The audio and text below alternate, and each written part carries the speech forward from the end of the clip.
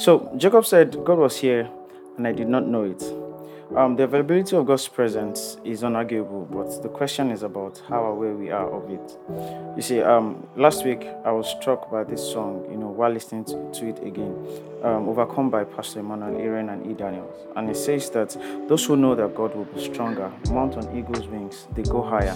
And it says, I have overcome the world, I know.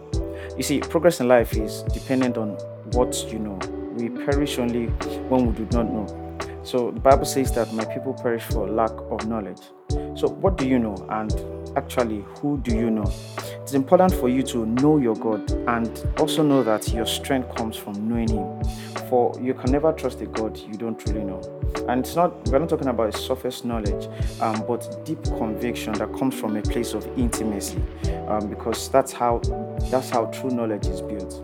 It's beyond just mere awareness, but a full assurance that has grown into consciousness. So, do you know? And also, do you know practically? We don't truly know until we begin to do. So, your actions will prove your convictions. So, here's a reminder that you have God on your inside. He's in you, and also He's for you. Nothing that comes your way can stop you. This is your biggest flex. I'll read something to you from Isaiah 43, 1 and 2. And it says that, but now thus says the Lord, who created you, O Jacob, and he who formed you, O Israel. Fear not, for I have redeemed you. I have called you by your name. You are mine. When you pass through the waters, I will be with you. And through the rivers, they shall not overflow you. When you walk through the fire, you shall not be burned, nor shall the flame scorch you.